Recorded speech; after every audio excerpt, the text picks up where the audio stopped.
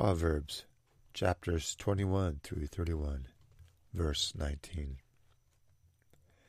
Better to dwell in the wilderness than with a contentious and angry woman, so that your trust may be in the Lord.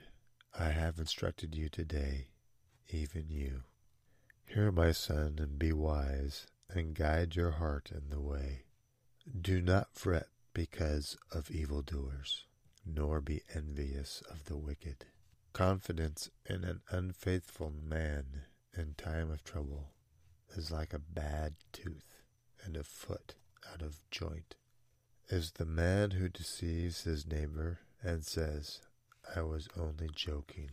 As in water, face reflects face, so a man's heart reveals the man. He who tills his land will have plenty of bread, but he who follows frivolity will have poverty enough. A servant will not be corrected by mere words, for though he understands, he will not respond. The way of an eagle in the air, the way of a serpent on a rock, the way of a ship in the midst of the sea, and the way of a man with a virgin.